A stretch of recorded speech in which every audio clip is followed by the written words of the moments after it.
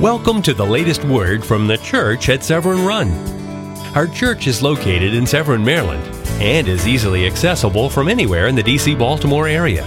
You can subscribe for regular updates or check in weekly for the latest information by using our website, severnrun.com. Thank you for visiting. And now, today's message. It is an amazing journey that God has called us into. I want us to begin today by reading Matthew chapter 9, verses 35 through chapter 10, verses 16. And this is a story of Jesus on the road.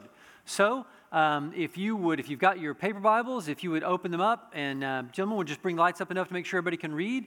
And if you're using electronic Bible, Matthew 9, 35 through 10, 16. Let me ask you to stand in the honor of the reading of God's Word.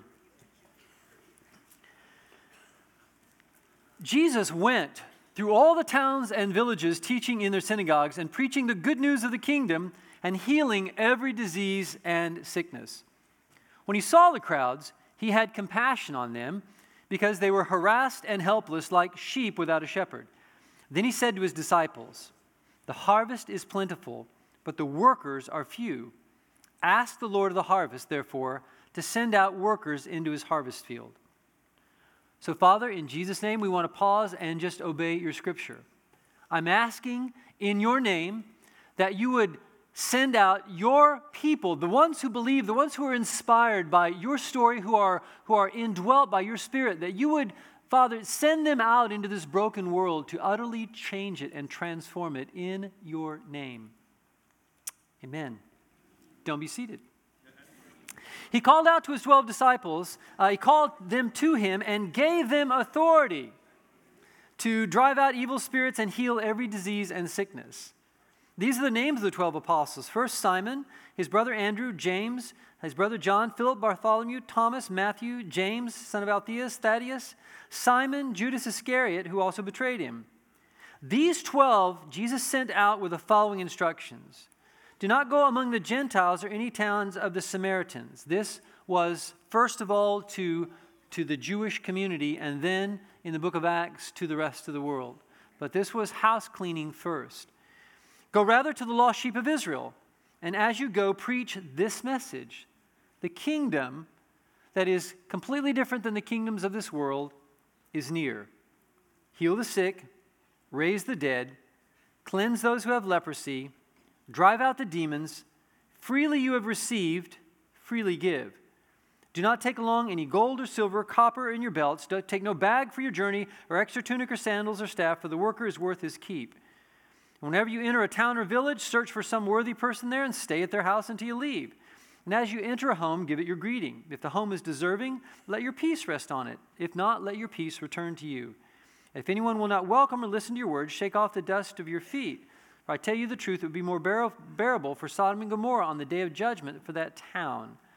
I am sending you out like sheep among wolves. Therefore, be as shrewd as snakes or wise as serpents and as innocent as doves. You may be seated. Our purpose as the body of Christ, as the church, is to reach as many people as possible by creatively revealing the love of the Father through the life of the Son in the power of the Spirit. And when I say that our purpose is to reach as many people as possible, I actually mean that, to reach as many people as possible. Why? Because people matter to God. Those of you who are parents, I pray that all of your parents, your children are actively following Jesus Christ. But if they're not, do you want someone to go after them? I pray that everyone you love is a believer and has a life-changing relationship with Jesus. But if not, how important is it to you that they spend eternity in heaven and not hell? Guys, I submit to you that of all the things that we think are so important on planet Earth, that nothing is more important than the eternal destinies of men and women and boys and girls. I don't know how many people we can reach. You know, that's a part of the creative fun of this journey. We're going to find out. You know, just like when you do something athletic or when I'm on the bike, you know, I don't know how fast I can ride, you know. I'm not comparing to other people. We're not comparing to other churches. But the point is, what can I do, with what God has given me? What can we do to reach as many people as possible through love, a creative revelation of love. And I want you to think about revelation. We're revealing a Father's love in creative, holistic ways that all point to Jesus and are empowered by the Holy Spirit. In 937, Jesus said to his disciples, "The harvest is plentiful, but the workers are few. Ask the Lord of the harvest to send out workers into his harvest field." Ask God to raise up people who have vision and wisdom and passion and energy and creativity, and ask God to send these people out into the world to gather in the harvest. Guys, the simple truth is that most believers waste the eternal influence of their lives. We just do. And in John chapter 20 and 20, verses 21, there's this picture of the disciples. This is after the resurrection. I mean, it's just fresh after the resurrection, but the disciples, are unconvinced about the power of Jesus as Lord over the world. They've heard resurrection stories. They've certainly been with Jesus, but they're not really, on mission for Jesus. They've gone back to fishing. And here's the picture of the difference between being exposed to Jesus' story as religious people and between investing your life in obeying God's voice as a son or a daughter. So Simon, Peter, and the others said, we're going to go back fishing. The others joined him, so they went out and got in the boat, but that night they caught nothing. Now that night is a picture of a religious life. Fruitless, tiring, really spent for nothing. Early in the morning, Jesus stood on the shore. He's always full of surprises. But the disciples did not realize it was Jesus. And he called out to them, "Friends," key word, "have you any fish?" "No, we've been fishing all night. We got nothing." Jesus said, "Throw out your net on the right side of the boat and you'll find some." When they did, they were unable to haul in the net because of the large number of fish. That is a picture of the choice that you and I make to invest our life in the kingdom of God and towards the redemption of the world versus investing it only in work, investing it only in our advancement, investing it only in us. See, the truth is, if you spend your life on you, you've wasted your life for God and really for eternity. We need to stop whining and acting like it's just too hard to reach people for Jesus. Seriously. So, church, again, not this building, body of Christ. I officially, from this day forward, do hereby declare that this is a no whining zone. All right? No more whining about how hard it is to reach people for Jesus, and no more whining about I don't know enough. If you know John 3:16, you know enough. If your life has been changed by the love of God and you love Jesus, you know enough. Now, you can learn more, but you know enough. And so we've got to have this new attitude. I hear people all the time in churches around me, and we're just as broken, saying, well, we can't grow because of this reason and because of the downturn in the economy. What? Oh my gosh, we're the wealthiest nation in the world, and the kingdom of God does not advance on human wealth. It's by faith. And all these other reasons that we give why we can't. Jesus said the harvest is plentiful. Now seriously, is Jesus a liar?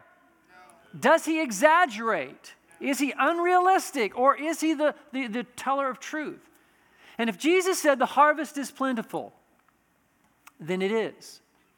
And the issue with our nation not turning back to Jesus Christ is not how lost the nation is or this cycle of political elections. The issue is the unbelief of the church of the living God. It is a paralyzed body of Christ, which is an ugly, unbiblical picture, because that's not who Jesus is. Matthew 9:37 says it all. And in John 4:35, Jesus said, "Doesn't the farmer know when it's time to harvest?" How many of y'all have gardens? Pastor John posted some pictures of gardens. Come on, garden people. Little garden, all right. We're able to kill plastic plants. It's a gift. We cover them with dust and then somehow something happens. I don't know. But seriously, how ridiculous is it to think that you would invest your life in growing things and yet not know, and be aware enough of the realities of the harvest? When you plant, I reseeded my backyard, did a lot of work to get this thing, and I put out, and I'm looking every day for those little green things coming up. Now, the birds have been very, very happy with what I've done. And the squirrels, I have pleased both groups of animals, but so far, I know what to look for. Little green shoots coming up out of the ground. Doesn't a farmer know when it's time to harvest? I tell you, open your eyes and look at the fields. This is Jesus' invitation to get out of your own busyness, to right-size some of your concerns and ask yourself, is what I am most troubled by right now eternal? Will what has captured my attention and worried me most right now, will this matter in 100 years or 1,000 years? And if it doesn't, then should I be giving it the priority that it's been getting? Is what is troubling me in this moment functionally bigger than the God of the universe? And a lot of times the answer is, yeah, it totally is. Open your eyes. Resize life. Because I'm telling you, you got to look at the fields. They're completely ready for harvesting. And again, what's holding back redemption isn't the lostness of the world, it's the unbelief of the church. Guys, everything in our world is broken, but that's not a reason for whining or retreat. It is a reason for mission and redemption and healing. And the real issue, honestly, maybe the first issue isn't WWJD, what would Jesus do? But it's WDJD, what did Jesus do? And we're going to look at that in Matthew 9. Jesus was inspired by God and sent.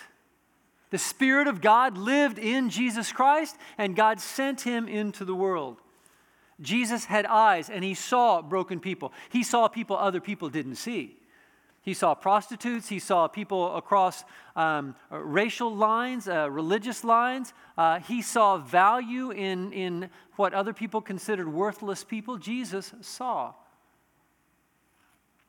And he acted. He did something. He went. I mean, you look at verse 35, and everywhere through the Scripture, the reason we have this on the road is because it's what Jesus did. Jesus went through all the towns and villages. Jesus, set his eyes on the kingdom of heaven and the mission of bringing the kingdom of God to the kingdom of the earth and to redeem the broken world around him. Jesus inspires and sends.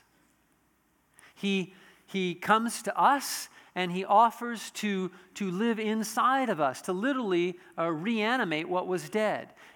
In the book of Genesis, when God forms the male first, he takes the dust and he forms it with his hands, and then he breathes into it the spirit of life. He inspires. And the breath of God brought life.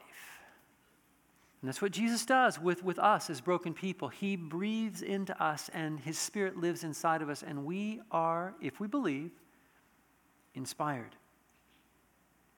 And we're sent. But the church has utterly forgotten this in the modern world. And we too quickly and often live as consumers, as judges, as religious people who stand above other people and get angry when other people sin differently than we do.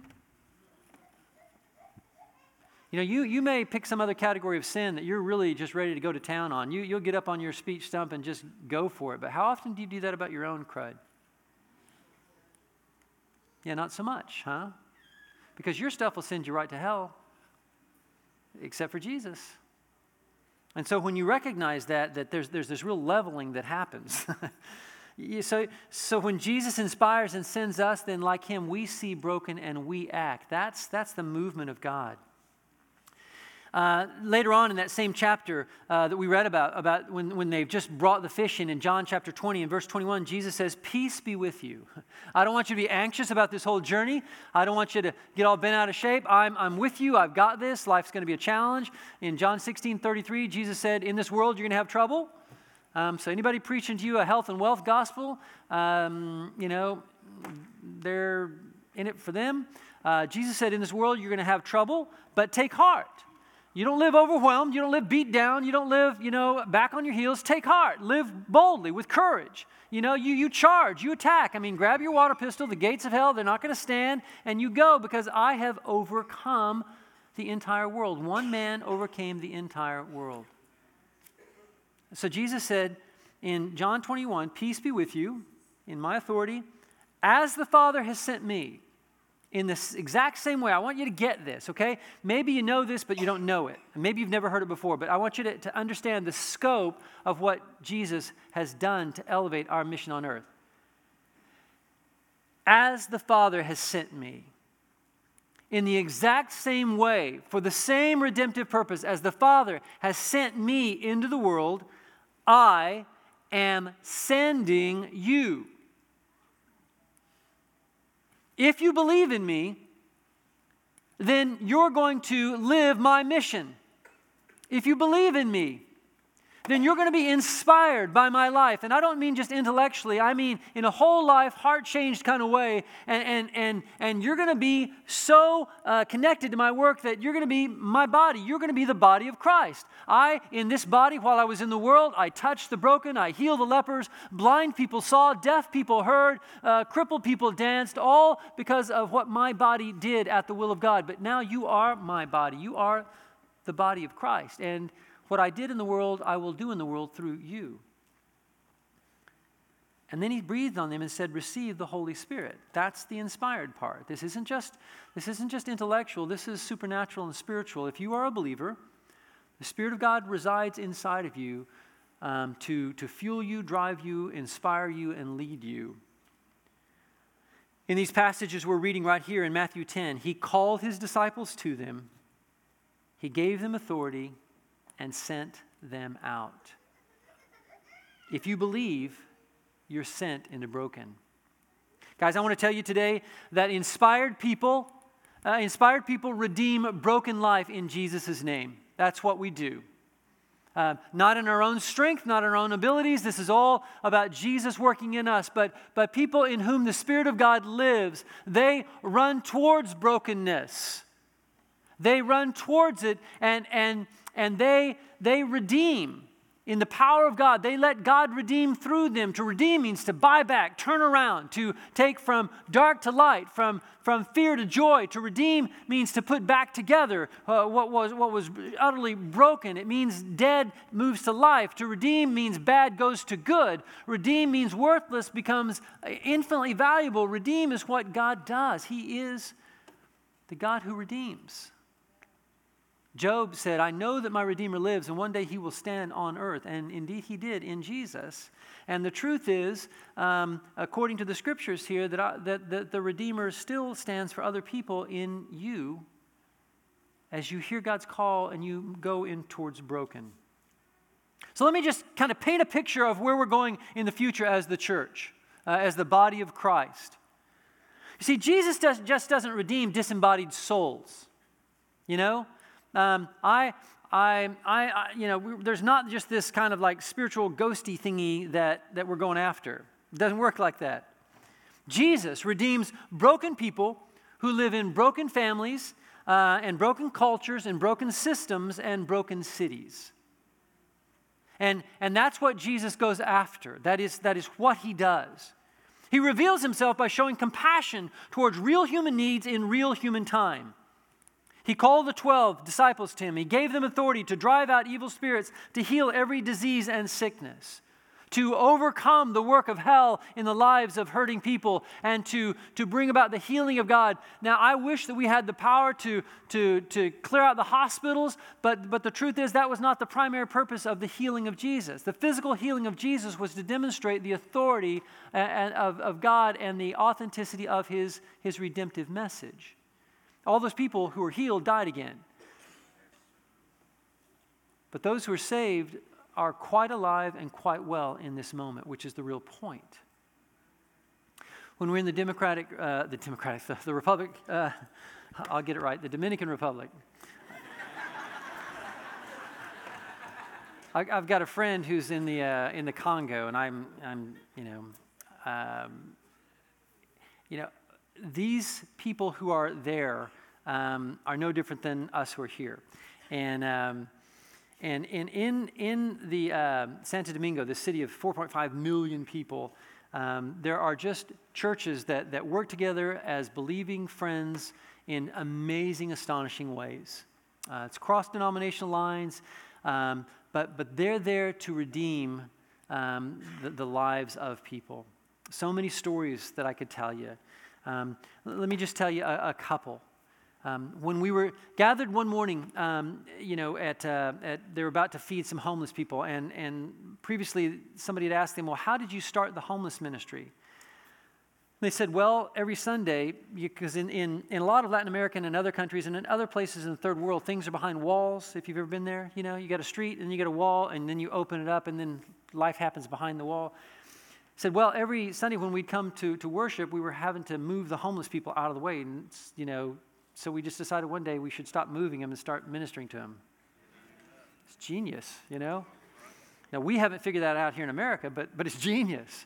And in that day, we saw one young man standing across from us who was missing all of his front teeth and his lower teeth. He'd lost 3 fingers on his, I believe it was his left hand, had his leg horribly crushed, and all this just from a beating from drugs. And we heard similar stories over and over again. These were worthless, throwaway people in the eyes of the culture. One lady, the tourist police, she was drunk and a prostitute and had been hurt, and the police took her and threatened to throw her in the ocean, which happened quite frequently. The tourist police are supposed to get people like that out of the way so that we as tourists don't see them. Another guy there, a throwaway person, had been beaten also and drug into a field and left, and people cutting through the field found him, and they called the police, and basically the police took him to a place back farther where he wouldn't be found, where he would just die, but he wouldn't, and finally taken to the hospital. Another person taken to the hospital there was taken down to the morgue to just die, and they put a sheet over their face, and they kept breathing, and after a few hours they finally took him. And all these people are standing in front of us. But they're standing there with smiles on their faces. They're standing there, changed people who have a new mission in life. One more story, and I apologize. It's still so fresh, honestly. It's kind of hard to get out. And I've been on mission in a lot of places in the world. I really, really have been blessed, But there was something about the purity of their love that just touched my life incredibly deeply. Small little snippet of their story. We're greeting people as they come in for their to feed the homeless, and I'm just trying to, I don't speak Spanish. I'm starting to learn it now. Any of you all want to help me? I'm there, and I'm greeting people that are coming in, and most people are very friendly and just they're just smile back, but not everybody. And one young man in his 20s, I greet, and he is just high as a kite. I would say he's been sniffing glue or something. I don't know, but it wasn't your high-dollar drugs he was doing. His pants were so big that literally he had to hold them. This wasn't a cool thing he was doing. He found these somewhere, and it was covering his backside. And he's holding them. Every time he let them go, they'd drop. So he's holding them. He's coming in. He's stumbling in. He's filthy. He's smelly. He's got stuff in his hair, and he's just got this look in his face like, "Stay away from me." I greeted him. He turned to me and just snarled. I mean, it was like, "Back off, buddy, or I'll take care of you." And I believed him. Very persuasive presentation he had at that moment.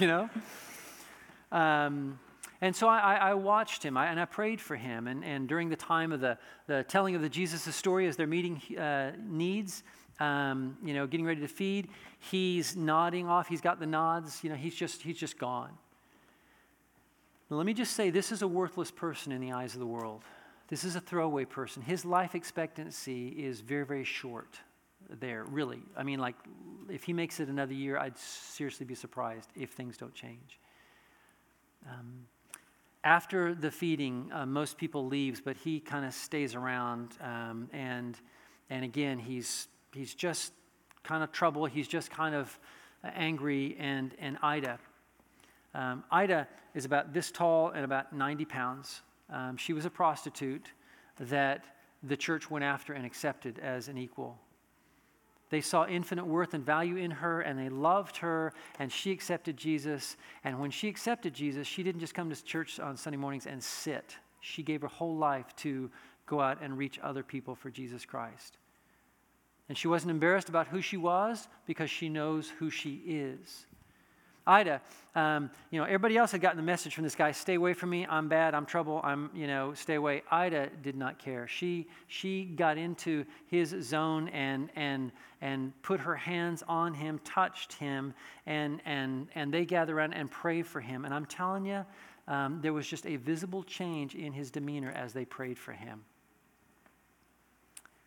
After they prayed for him, for a while, he just sat in his chair with his face bowed down. It had been a long time since anybody had touched him without hurting him.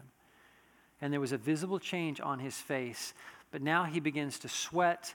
It's already hot, but he's just literally sweating. He's in distress. The drugs are not doing him well. Did I mention he was dirty and smelly?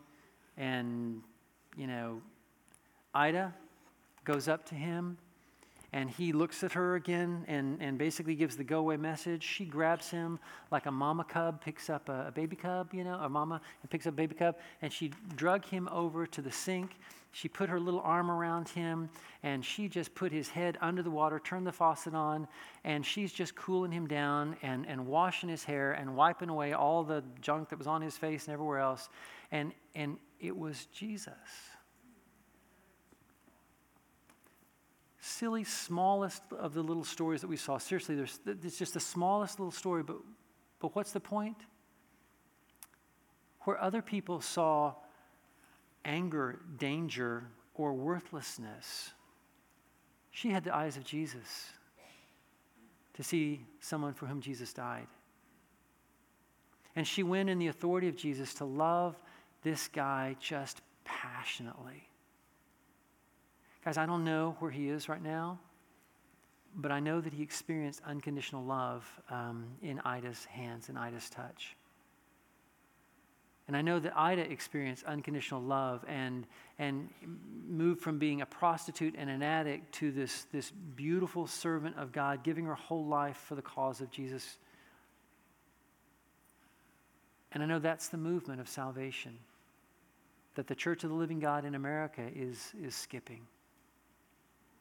We get our salvation, and we think that the point is to make us more comfortable and more happy, and we become completely blind to the broken around us. We look at people of different color, and we say, I don't go there. We don't see the brokenness in the burbs, and so we're certainly not going to look in the brokenness of the city, and we say it's not safe there. It ain't safe anywhere. You're going to die on planet Earth. You go get in your safest place, and you're going to die. That's why we need a Savior. Guys, the point is that Jesus reveals himself by showing compassion towards real human needs in real human times. He sent out the disciples, and they changed people's lives. They touched them. They went out of their way to find broken people, and they ministered the grace of the gospel of Jesus Christ. And it's going to look different in our day than in their day, but it's going to have the same effect. People are going to come to know Jesus because inspired people redeem broken life in Jesus' name.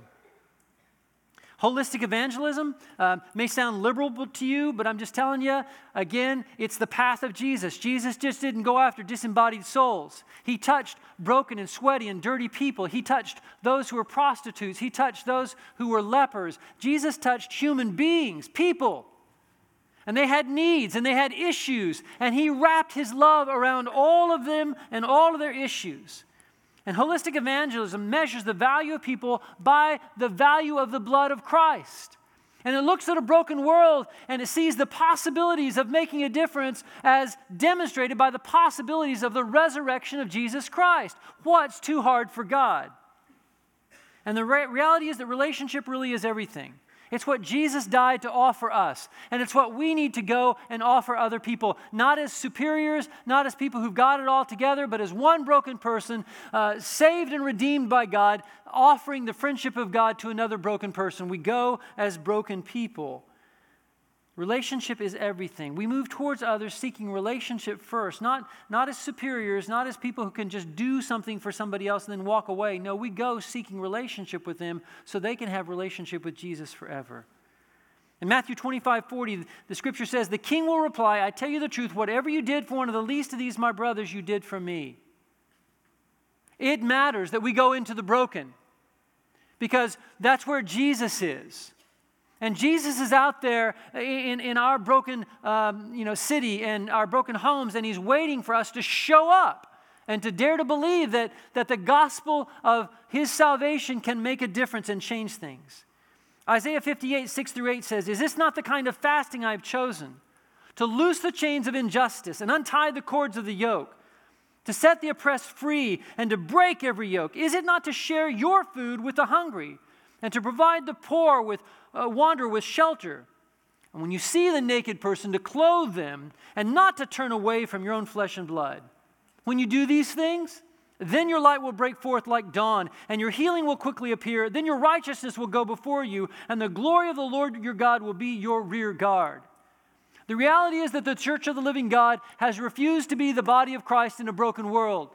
We've refused to go in love to build eternal friendships, to offer the salvation of Christ. We've made the gospel something less than it is. We have a small vision of its redemptive power. I'm telling you, in the 50s and 60s, let's just start randomly there, the church of the living God ignored the sin of racism in our culture. Now the liberals, the ones we call unbelievers, they were all over it. But us believers, us conservative people, no, we weren't going to. Those are social issues. Oh, like you don't live in a family? Oh, like you don't live in a culture? Oh, like you're not called to be salt and light? Where are you supposed to be salt and light? Well, on Sunday morning, we're salt and light for an hour and 5 minutes. And if the pastor goes long, we get mad because we can't have too much salt or light. No, you're supposed to be salt and light in a broken world. That's the call of God. But the church of the living God, we refuse to live our call and to see broken, and we didn't present the gospel in a holistic way. And the truth is, we compromised our belief. We set back and misrepresented the love of God. And I'm just telling you, as I think of the churches. When I was in college, I brought a friend of mine to a small little Arkansas church. And I had people get up and leave. Well, they made the mistake of letting me preach a week or two later. I only got to preach once more at that church, but they made the mistake of letting me preach.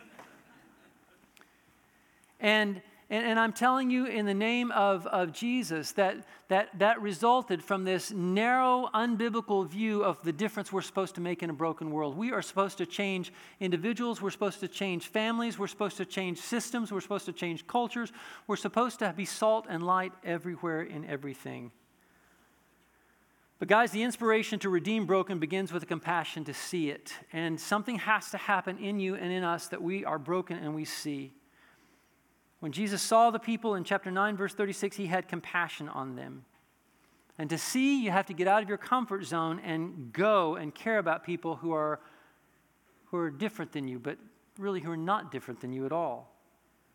And even in the burbs, we live in massive spiritual and relational poverty that we have to go towards, even as we go towards the city.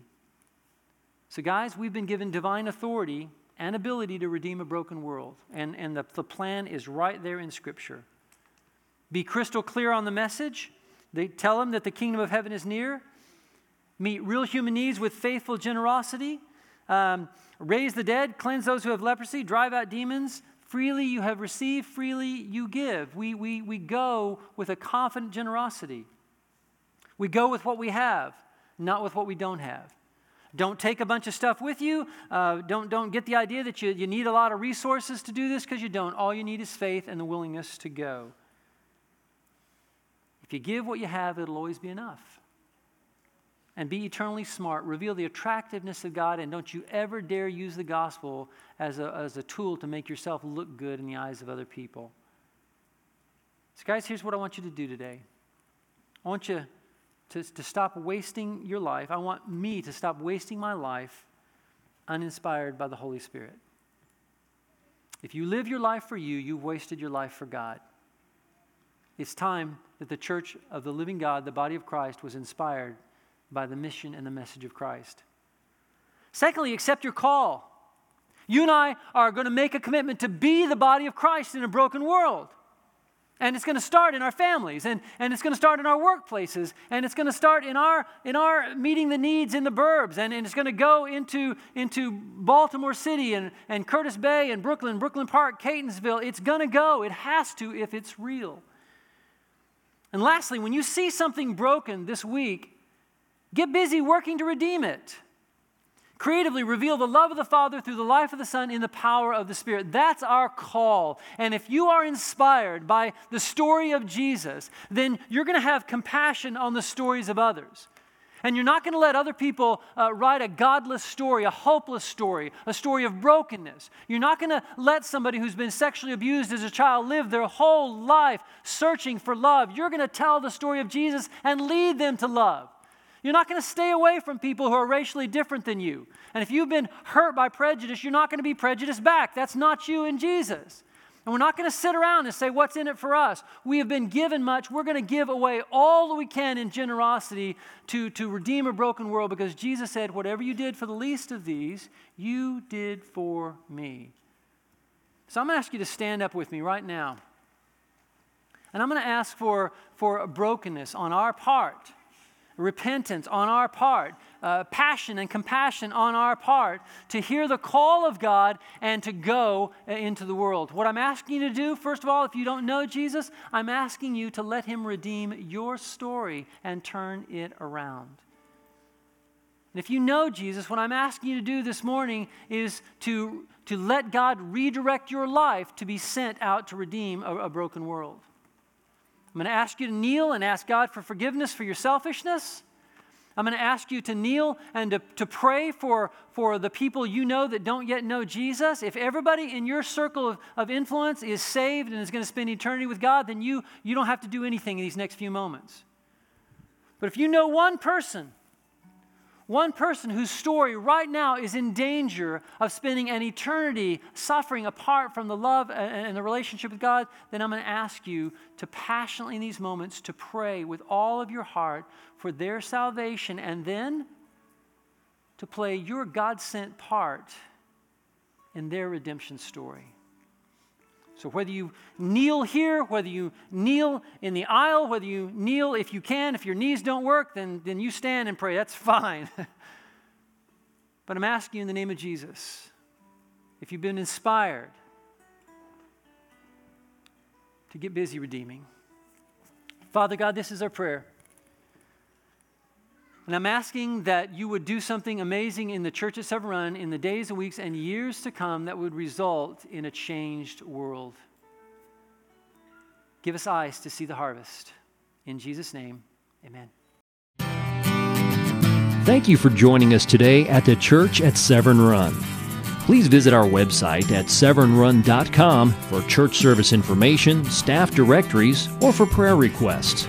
And if you're in the D.C. Baltimore area, we'd love to have you join us at 8187 Telegraph Road in Severn, Maryland. We look forward to worshiping with you.